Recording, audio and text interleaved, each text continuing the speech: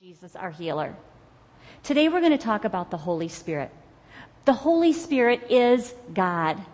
He's part of the Trinity. We're going to talk about his role, the Holy Spirit's role, because the role of the Father and the role of Jesus and the role of the Holy Spirit are all equally and vitally important.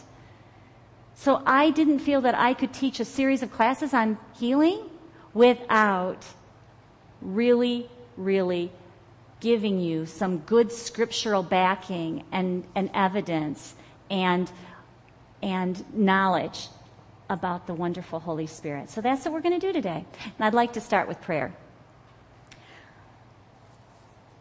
Father God, we thank you that you have opened the eyes of our heart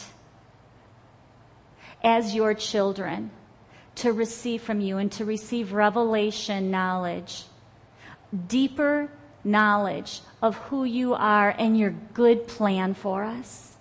So I pray tonight, Father, that that's exactly what happens, that our hearts are open wide to receive the depth of your love for us in this area, the promise that you've given to us, the gift that you have planned for us in the Comforter, in the Healer, in the Helper, the Advocate, the Giver of the gift in the Holy Spirit.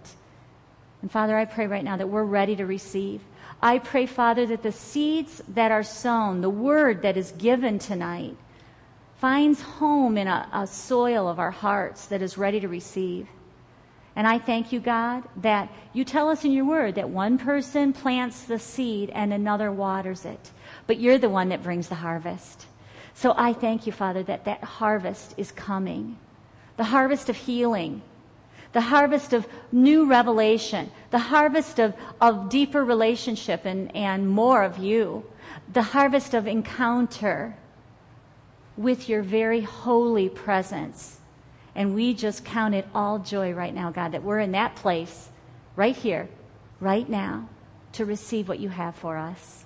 In Jesus' name, amen. Amen. One more word. And this one is just an encouragement, from God. And I believe that he knows the gift that is being shared tonight in the teaching about the fullness of the Holy Spirit. And this word is just a little nugget of love for him. He said, I am strength during your weakness.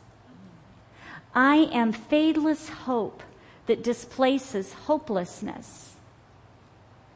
I am light and life, and I have overcome all darkness and all oppression and all evil. Come to me, cast your cares on me. And then, I didn't write all this down, but he continued to say, cast your cares on me. And your cares are heavy, and your cares are burdening and weighing you down. So cast your cares on me, and then take my yoke. My yoke is light. My yoke will carry you through. And then in the Word it says that he will give us rest, that he'll remove that burden and give us rest. So cast your cares on him and receive his yoke, which is light. In Jesus' name, amen. Okay, I'm ready for this teaching. Would you please look at the little handout? If you didn't get one, raise your hand. Is there anybody that didn't get a handout? We need a couple, one back there, one here. Lisa's getting. Okay, does anybody have where a couple both took one? Okay, it looks like Doug has an extra one. Thank you. Thank you. Okay, we're good. We're good. Well, that tells me there's more than 40 people because I made 40 copies. Okay, would you look at the lesson purpose with me, please? And I'm just going to read it together. We've been learning about the wonder and awe of developing a relationship with our Father. We've learned about the new covenant of grace provided through Jesus, our Savior. Today, now, we're going to learn about living in the fullness of the Trinity, which includes the precious Holy Spirit. If you need healing, to whom do you turn? The source of healing is the Father, the giver of every good and perfect gift. The giver of that gift, the deliverer of that gift is Jesus. And the power of the source is the Holy Spirit.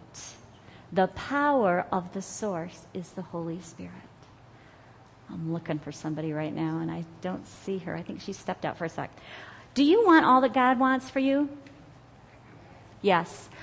Years ago, 11 years ago, when I was first diagnosed with cancer and started seeking God, I was in the place where the doctors didn't have an answer for me. And believe me, I was seeking God with all my heart. I've told other people this, and it's so simple but yet difficult. And that is, what did I have to lose? And what did I have to gain? At that time, I was seeking God with all my heart. I was reading the Word. I was praying. And one of the things that had been presented to me, not in a deep teaching, but I just heard about it, was the baptism of the Holy Spirit. And I remember going to my friend Jenny. You guys hear about Jenny all the time, my mentor. And I would ask her about it. I said, Jenny, what do they mean, the baptism of the Holy Spirit? Tell me about that. Well, what I learned, and we're going to go into a really good teaching on what that means and what it is according to God's Word. But I remember talking to Jenny and saying, I want everything I can have.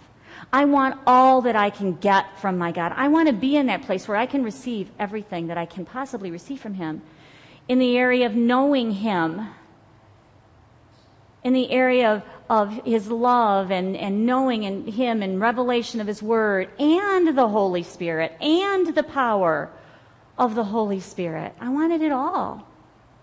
And so she helped me a little bit, gave me a little bit of background, what the baptism of the Holy Spirit was. And then at Life Christian Church, they had an invitation.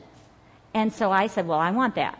So I remember specifically, going after church on a little altar call, and they prayed with me, and I was filled with the Holy Spirit. So that's what we're going to talk about tonight. That was probably the biggest change, the biggest boost in my walk with God in that whole season. Something happened, and I can't put it into words. I wish I could. But I'm going to put it into God's words. I'm going to share what God's Word says about the baptism of the Holy Spirit. All I know is I can't not share with you this awesome treasure. So that's why I've added this teaching to our series of teachings, because the baptism of the Holy Spirit is a powerful piece, I believe, in receiving everything that God has for you.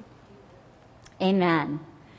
Okay, so you'll see, if you kind of look at the big ideas, let's just kind of take a little overview of this teaching. The first thing we're going to talk about is what the Bible says when Jesus promised the Holy Spirit. So we're going to look at Scripture, at Jesus when He was on this earth, talking about the Holy Spirit that was going to be sent after He left. So that's the first piece. Foundation 2, we're going to look at when the Holy Spirit was poured out on the church. When Jesus had ascended into heaven, that's when the Holy Spirit came. We're going to look at the first outflowing of the Holy Spirit at Pentecost. And then we're going to look at more times that the Holy Spirit was poured out, because it just wasn't a one-time thing. And we're going to look at this awesome promise that says it's for today too. There are some teachings that disagree with that. And you may have heard teachings that disagree. That's why it's important for me to share from the Bible, not from Cindy, but from the Bible, what the Bible says.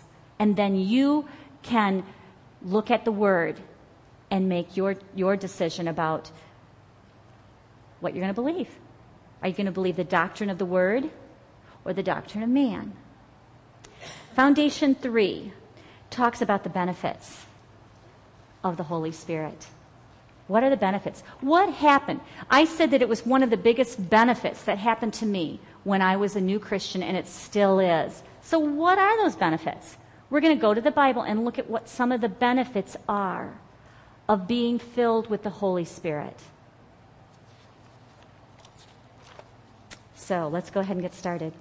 Would you open your Bibles with me to John chapter 14?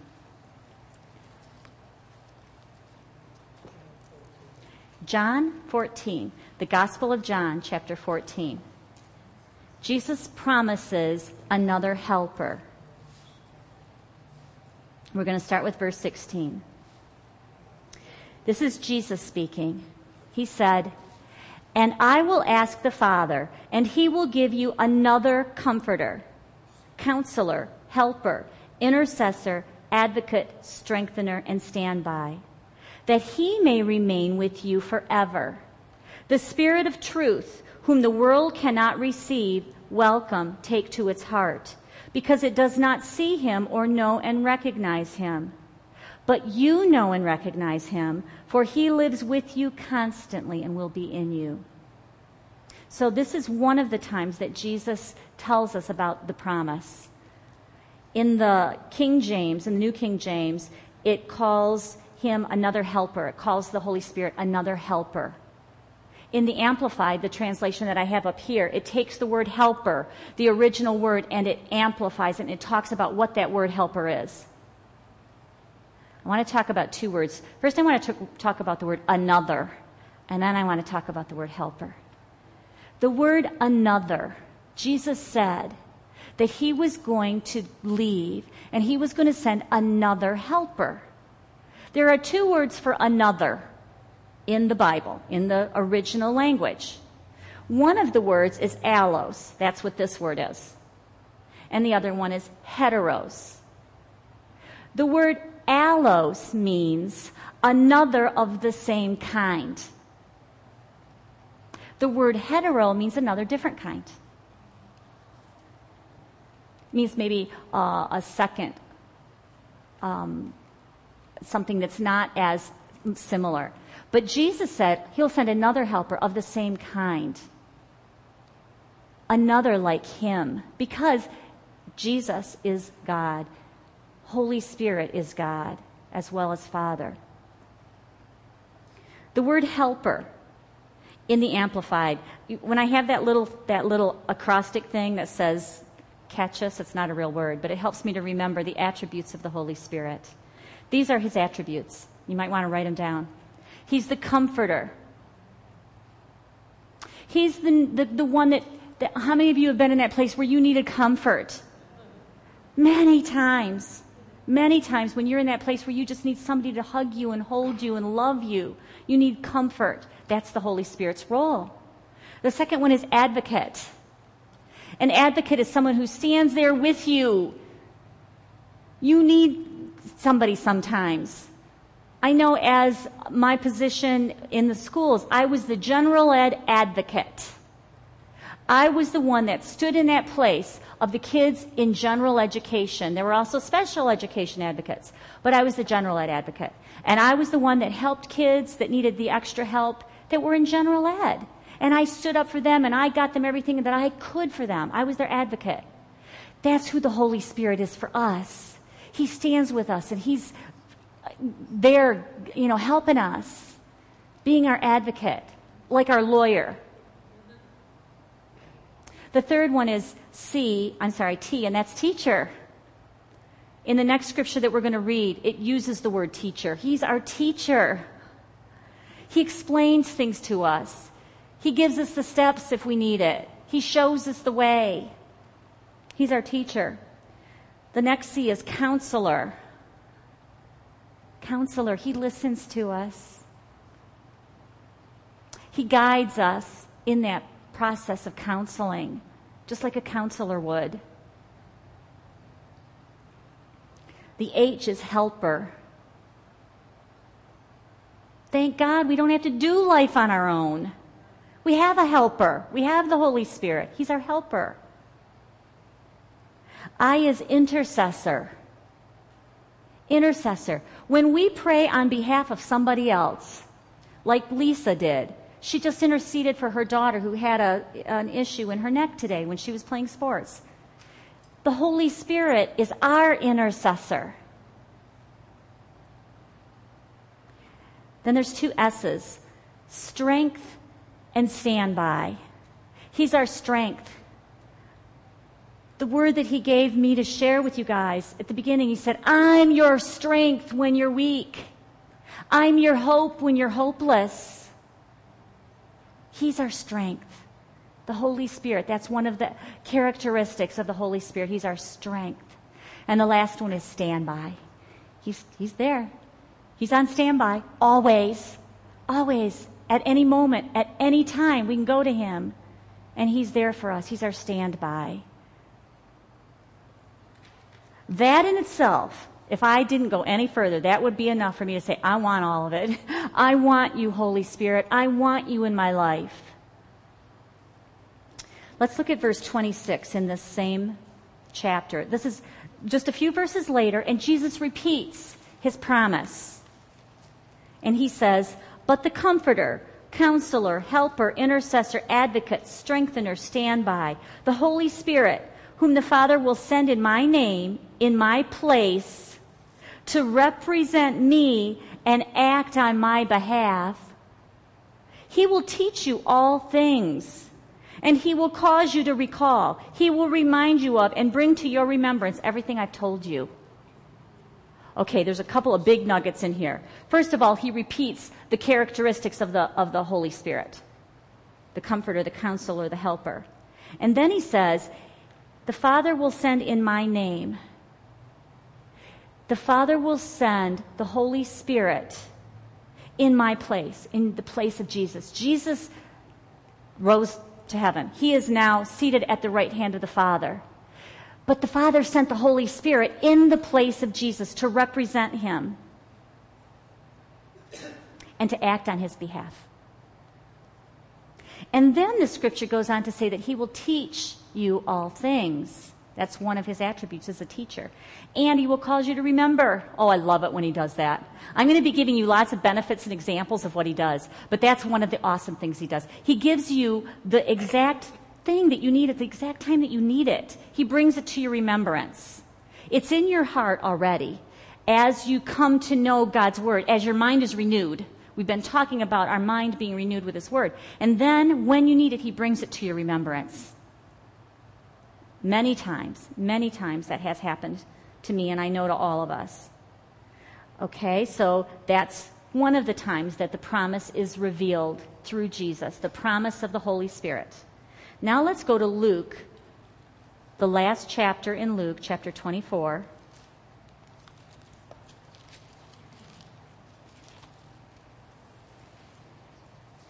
This is after Jesus had been crucified and raised from the dead. And he's revealed himself to the apostles and to the disciples. And this is what he told them. This is verse 49. And behold, I will send forth upon you what my Father has promised. But remain in the city, Jerusalem, until you are clothed with power from on high. This is Luke. Okay? Now turn to the book of Acts, chapter 1. Luke also wrote the book of Acts. So the book of Acts takes up right where we just left off. And it's actually repeated. The same scripture, or the same idea, is repeated in Acts chapter 1, verse 4 and 5. And while being in their company and eating with them, he commanded them not to leave Jerusalem, but to wait for what the Father had promised, of which he said, you have heard me speak. For John baptized with water, but not many days from now you shall be baptized with, placed in, introduced into the Holy Spirit. So that's where we get the term baptized in the Holy Spirit. Jesus said when he was getting ready to ascend into heaven, he told the apostles, the disciples that were gathered around him, he said, wait in Jerusalem until you're clothed with power from on high, until you're baptized in the Holy Spirit. You've already been baptized by John, but now you're going to be baptized by the Holy Spirit. Go and wait until you're clothed with power from on high. And then verse 8 says, but you shall receive power ability, efficiency, and might when the Holy Spirit has come upon you. And you shall be my witnesses in Jerusalem and all Judea and Samaria and to the ends, the very bounds of the earth. We're going to talk a lot more about that amazing infilling and the power, the dunamis power, but I want to hold that thought until we get to the part about the benefits. But I wanted to show you the promise and how it was given. And then if you look at verse 13 through 15. And remember, Jesus said to go and wait in Jerusalem. And I wanted to show you some of the people that were there waiting. This was a surprise to me.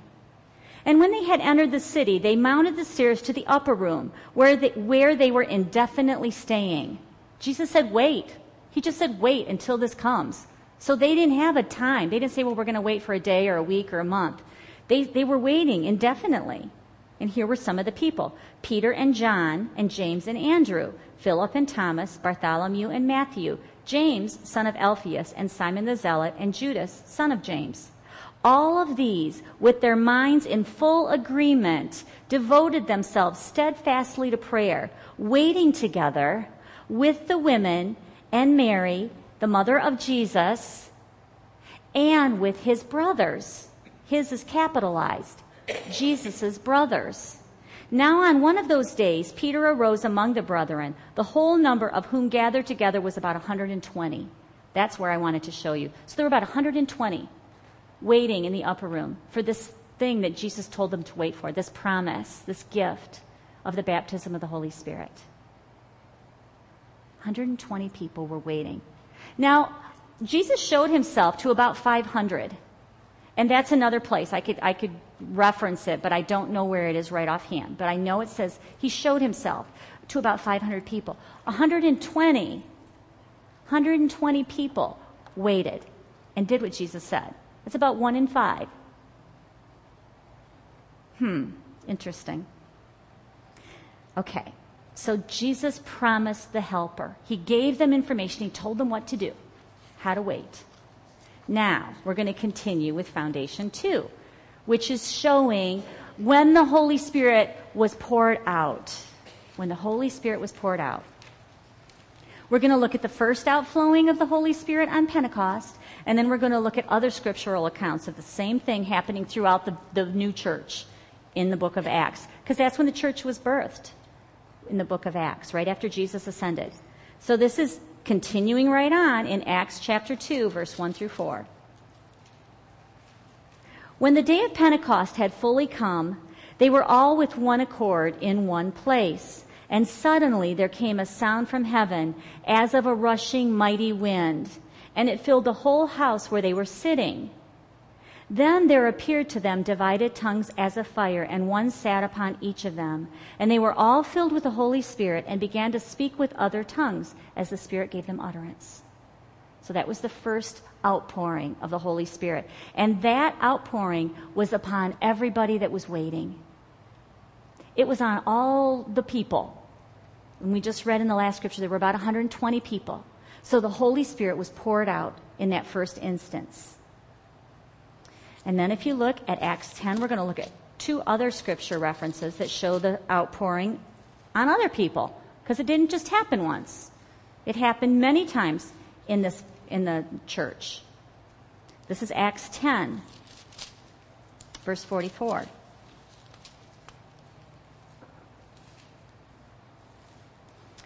Love this chapter in the Bible. This is when Peter had a word from God to go to this place where there were Gentiles, non-Jews. Cornelius, he was an Italian.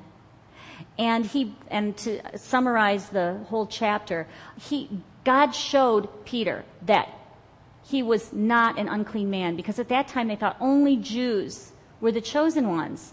But God gave him a vision and showed him that, yes, he was clean. The non-Jews were clean, and they could receive everything that God had for them. And then the man named Cornelius also had a vision. They both did. And in his vision, God said, send for this Peter and have him come and tell you about the gospel and tell you about, he didn't even know he was going to tell him. He just said, go for Peter and have him come. So this all came together by the working of the Holy Spirit. And this is what happened, verse 44. While Peter was still speaking these words, the Holy Spirit fell upon all those who had heard the word. And those of the circumcision who believed were astonished, as many as came with Peter, because the gift of the Holy Spirit had been poured out on the Gentiles also. For they heard them speak with tongues and magnify God. So the Italians, these people who Peter came and shared the word with, shared the gospel with, they heard the gospel of Jesus. They heard about this Jesus who had died for our redemption and had raised from the dead. And as they heard the word, they were filled with the Holy Spirit. And the evidence was that they spoke in tongues. So that's another example. And it wasn't a Jew. They were non-Jews. And the Peter and his people that were with him were totally surprised that they didn't think that would happen. But they knew that it had because of the evidence of tongues. They knew that it wasn't something that was made up, because there was that manifestation that they had when they were filled with the Holy Spirit. And here's another example. Let's look at Acts chapter 19.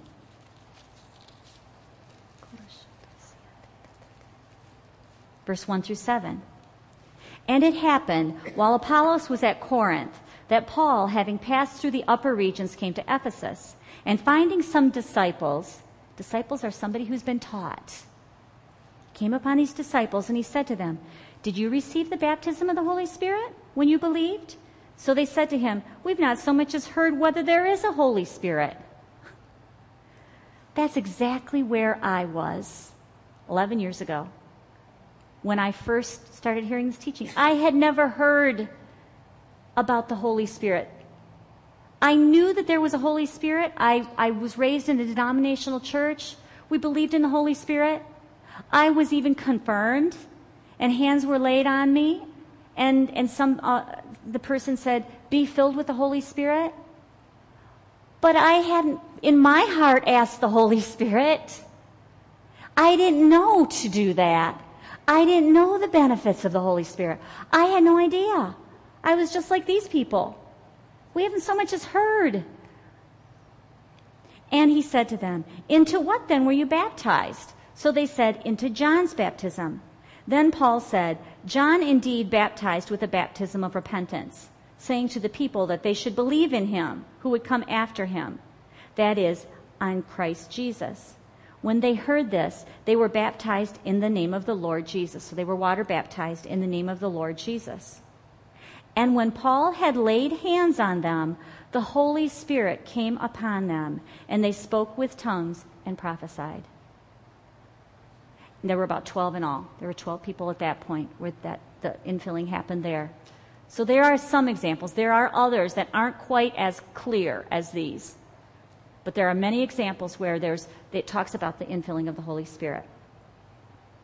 So then, my question for me, and I'm sure a lot of us have the same question, is, well, that was in the book of Acts. That was when, the apostles were on this earth. Is that still for today? So would you please look with me at Acts chapter 2. Love this scripture. Acts chapter 2, verse 38 and 39. I want to give you a little background on this chapter. At the beginning of the chapter 2 in Acts, that's when the Holy Spirit came. And Peter stood up. Lots of people were asking questions. They were accusing them of being drunk. The people that were filled with the Holy Spirit, the 120, they were accused of being drunk. It was early in the morning. And Peter got up and started preaching. We're going to talk in a minute about the power to witness. That is part of the infilling of the Holy Spirit.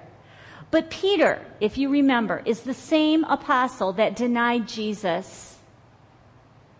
He had a good reason to deny Jesus. He had to fear for his life. He saw what they were doing to Jesus. And he was an apostle of Jesus. He didn't know about what they were going to take him. Sometimes in fear, we just kind of back off and keep our mouths shut and act like we don't know about whatever, because we don't want to be in that position of persecution. And that's where Peter was. Just a very short time prior to this. But after he was filled with the baptism of the Holy Spirit, he had some help. He had the teacher, the helper, the comforter, the counselor, the advocate. He had the Holy Spirit. And he preached this immense sermon. And if you look at chapter 2, I'm not going to read it, of course, but it starts with verse 14. And it goes all the way through until this verse that I'm going to read, which is verse 38. And it says, "And Peter answered them." I'm going to back up just one more verse, verse 37. "Now when they heard this, when they heard this sermon, when they heard this teaching, they were cut to the heart." Something happened to their heart. God was wooing them, something they'd never heard before. "And they said to Peter and the rest of the apostles, 'Brethren, what shall we do?' And Peter answered them, 'Repent. Change your views and your purpose to accept the will of God in your inner selves instead of rejecting it.'" We have a choice. We can accept or we can reject. And he said, "Accept it instead of rejecting it, and be baptized, every one of you, in the name of Jesus Christ, for the forgiveness of and release from your sins. And you shall receive the gift of the Holy Spirit. For the promise of the Holy Spirit is to and for you and your children, and to and for all that are far away, even to and for as many as the Lord our God invites and bids to come to himself." What a question. Who does God invite to be saved? Does he exclude races or creeds or colors? Or people that have a very strong belief system that's not Christian? Does he exclude them? No. That last line says, "To and for as many as the Lord our God invites and bids to come to him." That invitation is for every one of his people, for every human being. That invitation is for everyone. And the invitation for the Holy Spirit is included. That's what this says. It says this Holy Spirit, the promise of the Holy Spirit is for all of you. The whole promise of the Holy Spirit is for all who God invites and bids to come to himself. It doesn't say in the Bible that salvation is for everyone, but the baptism of the Holy Spirit isn't. It does not say that in the Word. Some teachers teach that salvation is for everyone, but the Holy Spirit has stopped. That the power of the Holy Spirit wasn't necessary after the apostles left. Well, I don't know about you, but I think the Holy Spirit's just as necessary now as he ever was, probably a whole lot more so. Okay. Let's go to Luke 11, and then we're going to get into the benefits. Luke 11. Last week, I taught on prayer. I taught on one of the best gifts that God has given us, I can't begin to say this one's better than this one because they're all amazing. But the ability to commune with God, the ability to come face to face in this place of grace and commune with him. And we talked about prayer last week as one of the immense ways to have a relationship with God. And I read the scripture. I read about the persistence in faith. I read about asking and seeking and knocking. But I didn't read the last two verses. I'm going to do that now. Listen to this. I'm going to start with verse 9. This is Jesus speaking to you and to me. "So I say to you, ask, and it will be given to you. Seek, and you will find. Knock, and it will be opened to you. For everyone who asks receives, and he who seeks finds, and to him who knocks it will be opened. If a son asks for bread from any father among you, will he give him a stone? Or if he asks for a fish, will he give him a serpent instead of a fish? Or if he asks for an egg, will he offer him a scorpion? If you then, being evil or being natural and messing up all the time, know how to give good gifts to your children, how much more will your Heavenly Father give the Holy Spirit to those who ask Him? I want to give good gifts to my kids. And God or Jesus, when He was speaking, He was contrasting. He said, your parents don't give, if the child asks for an egg, they don't give him a scorpion. If they ask for bread, they don't give him poison. Parents wouldn't do that. And yet we do a lot of things that we shouldn't do. But Jesus said, how much more will your Heavenly Father give the Holy Spirit to those who ask Him? That's pretty clear. All you have to do is ask. That's it. Simple. Okay, let's look at the benefits of the Holy Spirit, the baptism of the Holy Spirit, and praying in tongues. The evidence of the baptism of the Holy Spirit in the Scripture was praying in tongues or speaking in tongues. I kind of interchange those words, praying and speaking in tongues. So what are the benefits? When I prayed for that infilling of the Holy Spirit all of those years ago, I started praying in tongues, and we're going to talk a little bit more about that later. But these are some of the benefits that I have seen and that I know are for God's people. I've experienced them. Many of you have experienced them, and these are His benefits for all of us. The first one is that the baptism of the Holy Spirit brings boldness and power into our lives to accomplish God's will and to enable us to be great witnesses. Now, there's two references up here that we've already read, so I'm just going to kind of remind you what they said, because we're not going to read them again. The Luke scripture said, and they both did actually, where Jesus said, wait until the promise comes and you are clothed with power from on high. Acts says something very similar, and then it goes on to say, then you'll have the power to witness in Jerusalem and Judea and Samaria and to all the ends of the earth. One of the amazing benefits of the Holy Spirit is this power to witness. I want to tell you what that word power means. It's the word dunamis. I've talked about that word before, dunamis. Listen to some of the meanings. This is fresh from this morning. I mean, I always knew it was miracle working power. That's one of the meanings, miracle working power. But listen to this. Dunamis, the power that Jesus is talking about, that we were going to receive with the Holy Spirit, is an inherent power, and it resides in us by virtue of His nature. Because the Holy Spirit comes within us and upon us, and His nature is within us. His inherent power is within us because His nature is within us. The same Holy Spirit that raised Jesus from the dead, guys. The same power of the Holy Spirit that raised Jesus from the dead is in me and in you. That's the inherent power, that dunamis power. It's also, this is another depth of the meaning, it's the power such as the power resting in armies, forces, or hosts. The same power that rests or resides in armies, in hosts. And when I read the word hosts, I'm thinking hosts of army angels. You know that song that's out there right now? The Army Angels?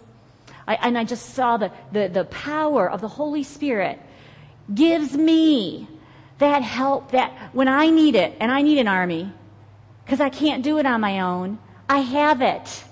Because I have that Holy Spirit power in me and upon me. It's also excellence of soul. That power is excellence of soul. Soul is your mind, your will, and your emotions. We need that. Sometimes issues with our soul, hurts in our soul, are so very deep that it keeps us from excelling and prospering the way God wants us to. But the Holy Spirit power within us gives us that excellence of soul and helps us with our soul, helps us with our thinking, helps us with our emotions, helps us with our choices and our will, helps us with our thinking and our intellect. That's a lot of bonuses. As we already saw, Peter, the apostle, when he was filled with the Holy Spirit, he had that boldness and that power to witness. And you see it in the new church. You see those apostles going out from city to city to city and preaching the word. Now, from my experience, I've told many of you this one-on-one, but I am humbled. I am amazed at how the Holy Spirit works when I start teaching. When I'm talking to my husband at home or when I'm talking to my mother-in-law, I don't talk like this. It's the Holy Spirit. And I expect it. I know it. As soon as I start teaching, the Holy Spirit gives me the anointing to do it. I can sense His presence. It is easy. It is easy to teach. But it's not Cindy that's teaching. It's the Holy Spirit. And so many of us and so many of you, when you start telling somebody about what God's done for you or in you or through you, or you just want to tell them about how awesome Jesus is, the Holy Spirit starts speaking through you, right? You know what I'm talking about? And all of a sudden it's like there's just this energy, and it's not you. It's the Holy Spirit. I was talking to Jerry and Mary Lou before we started today, and they were telling about how this is Holy Spirit, completely Holy Spirit. Somebody came in, how God does divine appointments. Nobody they knew. They met them, found out that he had the same cancer that Jerry was healed of. He was healed of bladder cancer. Praise you, Jesus. And this other guy had bladder cancer. Jerry, the Holy Spirit, started speaking through him. He told him about illness recovery, gave him a card. Now, this is how good the Holy Spirit is. That was Monday, right? Today, he went in that same store. Was it a store? Gas station.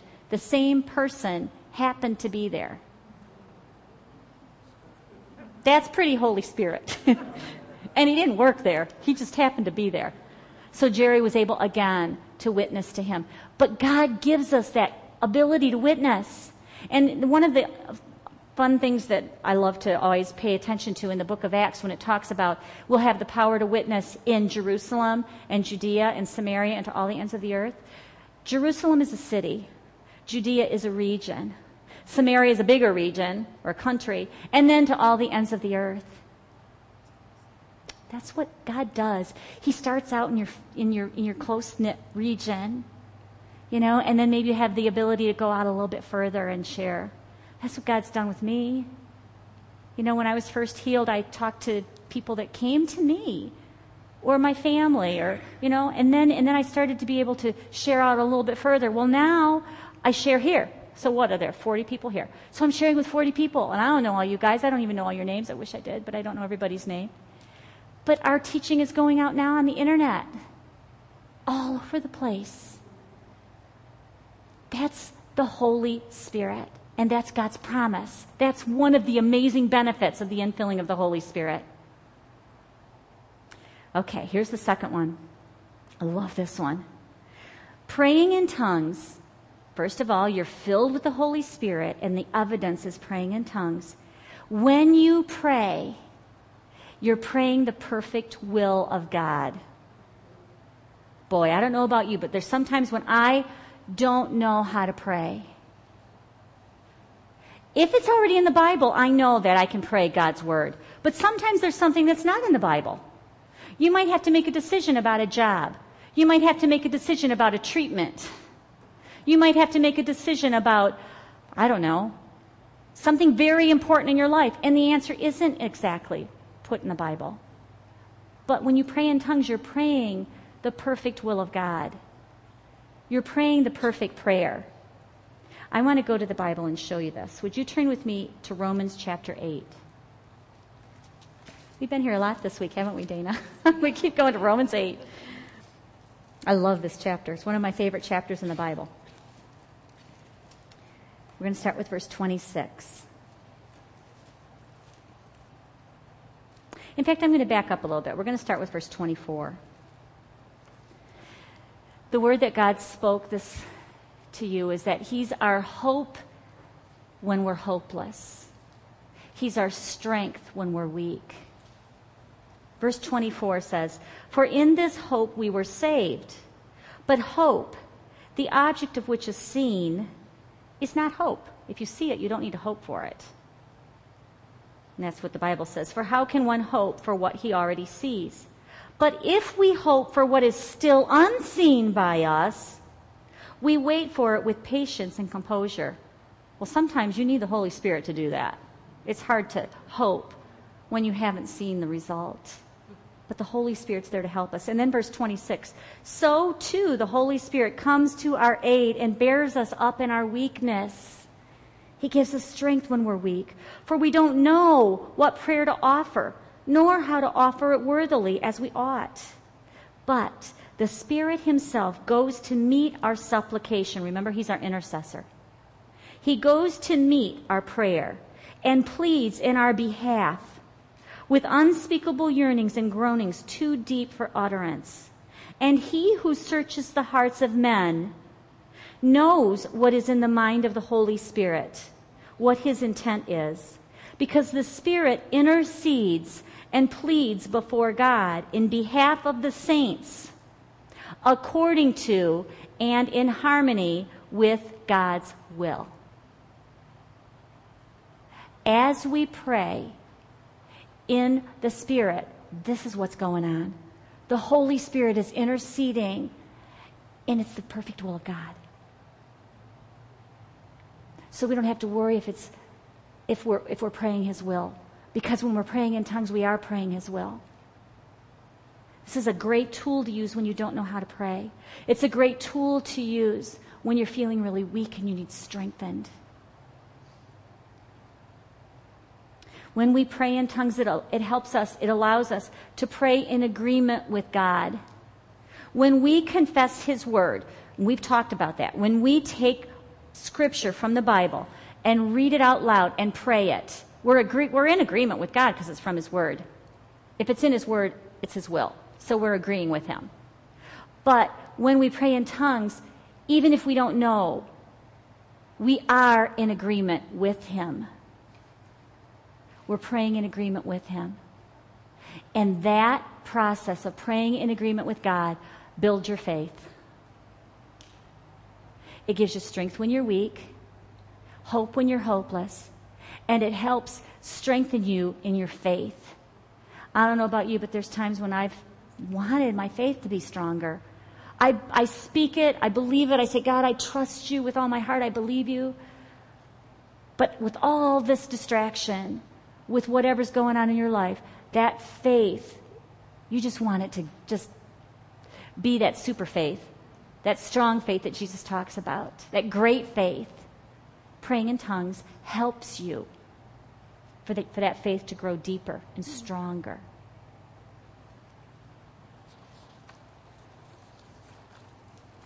Benefit number 3. It's another huge one. Speaking in tongues, you're baptized in the Spirit. When you pray or speak in tongues, it's speaking the mysteries of Christ. Now, what is that? We're going to look at a scripture that says this. But the mysteries of Christ are truths that are not yet revealed. How many of you have gotten revelation when you read the Word? You didn't understand something, or you had a question, or you were confused, or you were concerned, and you read a scripture, and all of a sudden it was like, "Oh, God, that was just for me." It's awesome, isn't it? Or maybe you were you were at church and you were hearing a sermon, and it was like that person wrote that sermon just for you. And you're like, "Oh my gosh, does he know what's going on in my life? Because that's just for me." Well, that's one of the benefits of praying in the Holy Spirit. It is speaking the mysteries or the truths, the hidden wisdom of God. And revelation is often the result. Just like when you read the Bible and God gives you revelation, or when you're listening to a teacher and it's speaking right to your heart.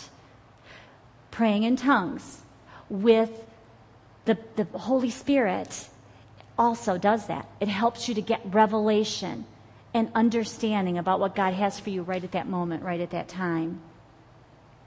So let's look at a scripture that says this. 1 Corinthians, please.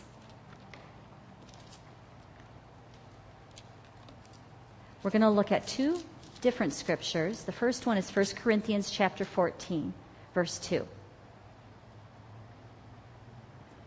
I'm going to read it out of New King James, and then I'm going to read it out of the Amplified. In New King James, it says, "For he who speaks in a tongue does not speak to men, but to God.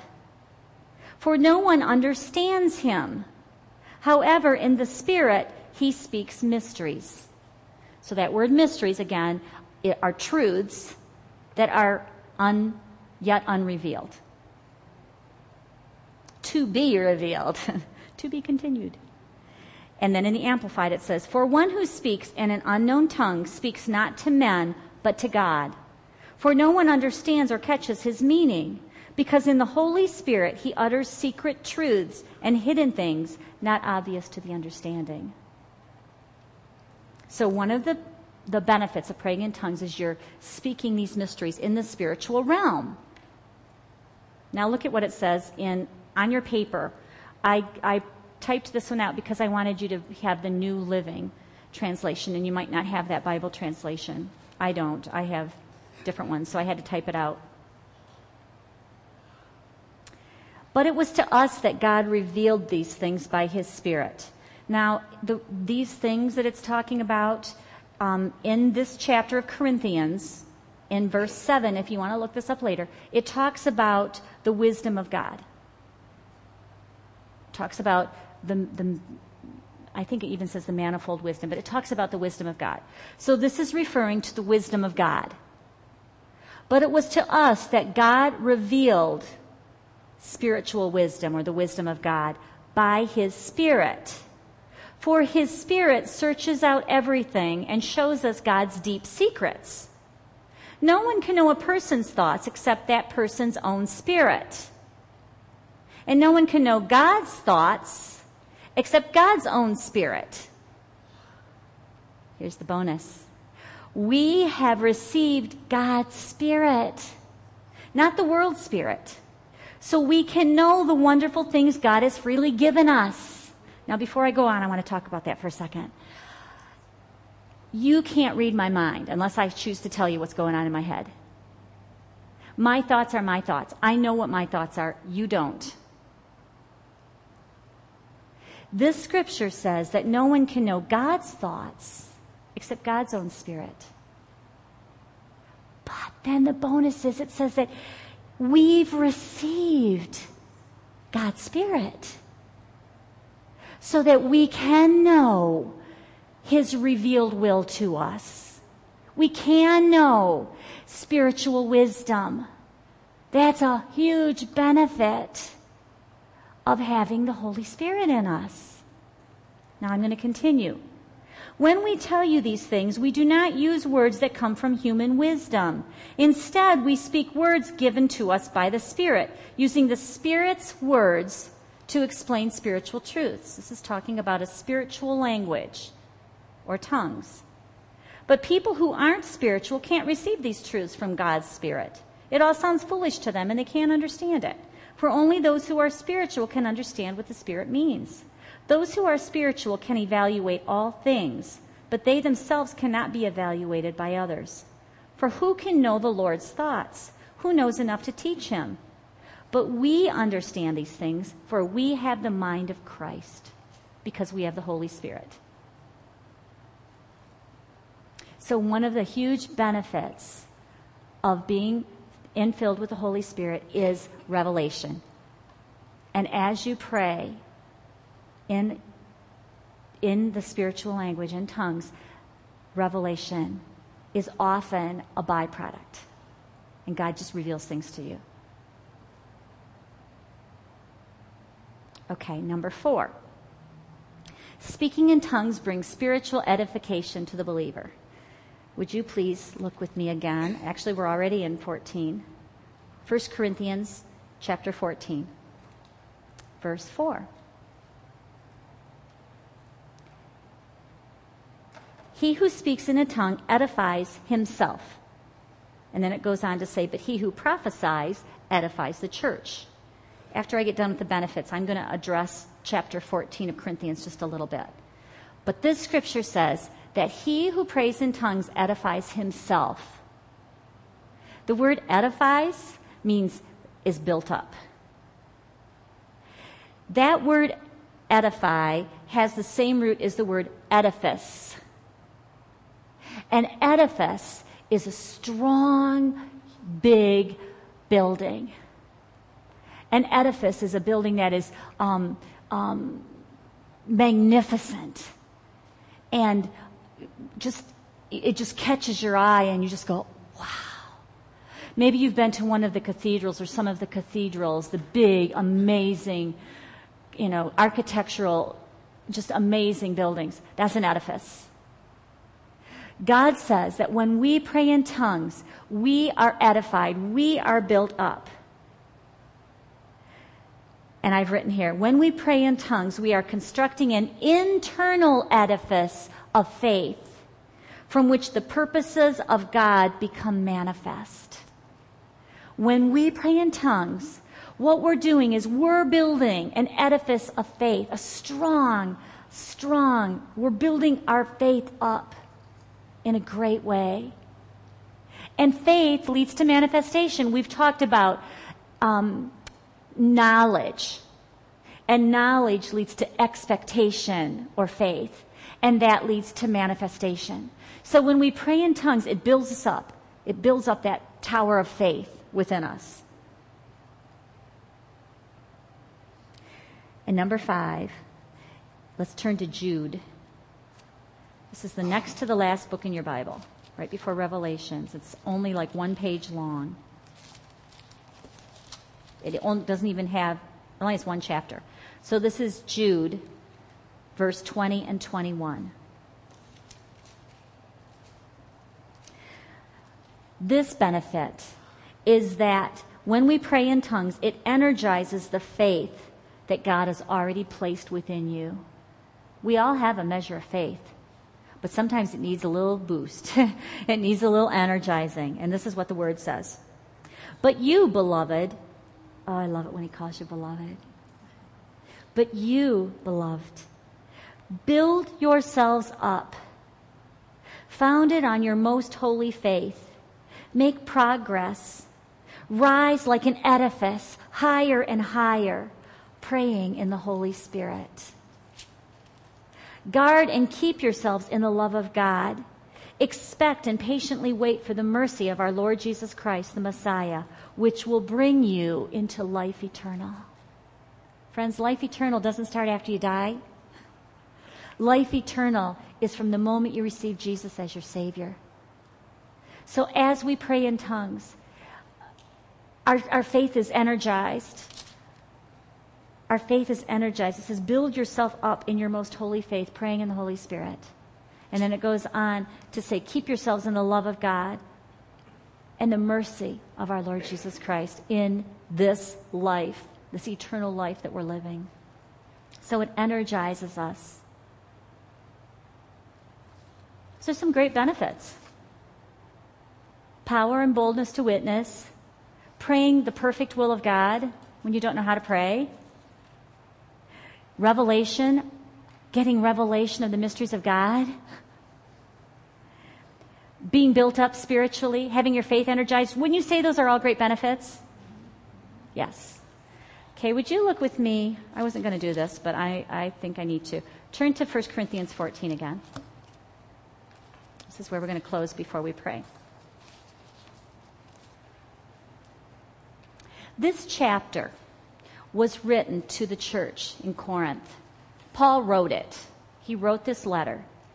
And this whole chapter is about praying in tongues. This whole chapter is about how and when and why to pray in tongues. Many times when people read this chapter, they see it as the word saying, no, you shouldn't pray in tongues. But that's not what it says. Not at all. I have numerous scriptures asterisked. I'm just going to tell you which ones they are, and if you want to put an asterisk next to yours, you can do that. These all have to do with the benefits and the power and why to pray in tongues. Verse 2, verse 4, verse 5, verse 13, verse 14, verse 15, verse 18, verse 23, verse 27, verse 32, and verse 39. Now there's a lot of scripture there, and what it basically is saying, and I'm going to paraphrase this, it's saying that this church was out of order because they were going to church and praying in tongues for their service. If I sat here and invited you all to come to healing class, and I stood here for an hour and prayed in tongues, you wouldn't be learning from the Word of God what to do, how to apply His Word. This chapter says that when they went to church, they were doing that. They were out of order. And what Paul says is, if there is praying in tongues in church, there needs to be interpretation. I couldn't think of that word. There needs to be interpretation of the tongue so that the people are edified, so that they understand what's going on. Because when people pray in tongues, you don't understand it usually, unless there's a Holy Spirit gift there of interpretation or of another miraculous kind of gift. There's a lot of other benefits, but one of the benefits isn't to teach with it. And that's what this chapter addresses. So read the whole chapter. It's yummy. Paul says in here, I pray in tongues more than all of you, and I wish you all prayed in tongues more. And he says, so what am I telling you? Pray in tongues, but pray in the understanding. Sing in tongues, but sing in the understanding. And then the very last verse says, but all these things should be done with regard to decency and propriety and in an orderly fashion.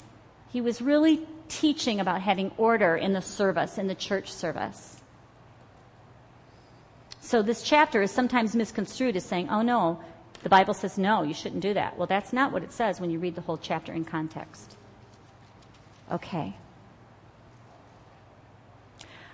What we're going to do, and I want to be completely respectful and honoring of where you're at and where I'm at in my walk with God and in your walk with Him and in your desires, where you're seeking and where you're searching, where you're learning, where you're meditating, where you're growing.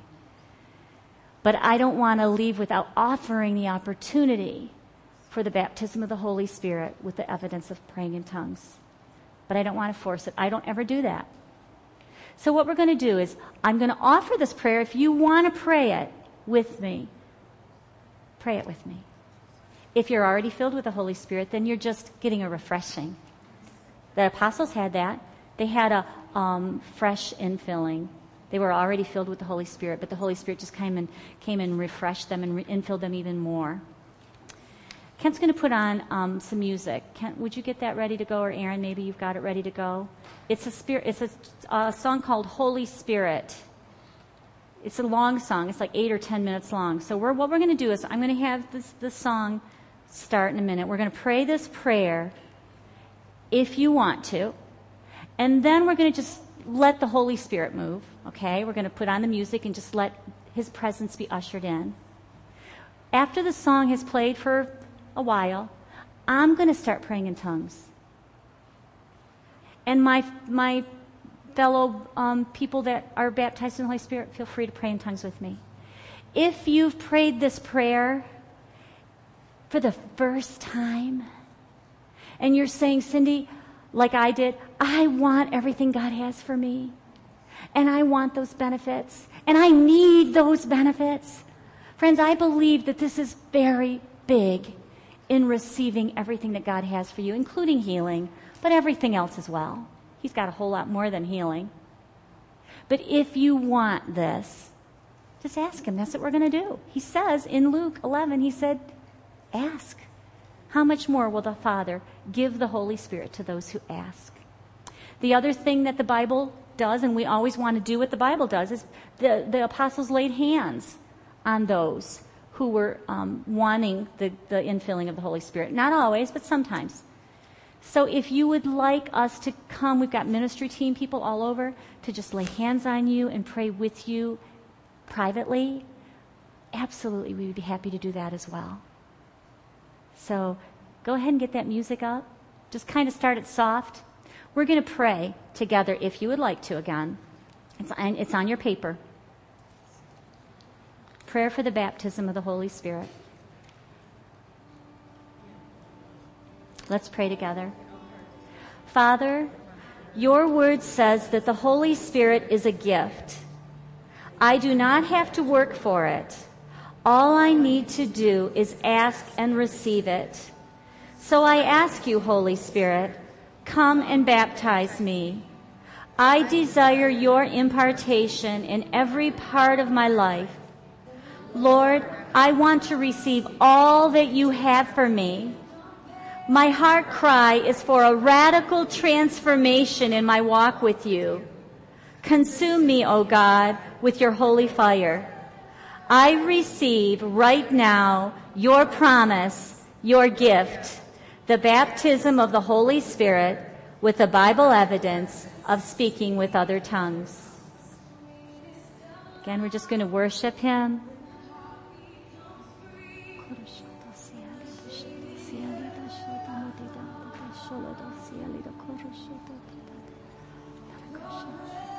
Sense, Lord.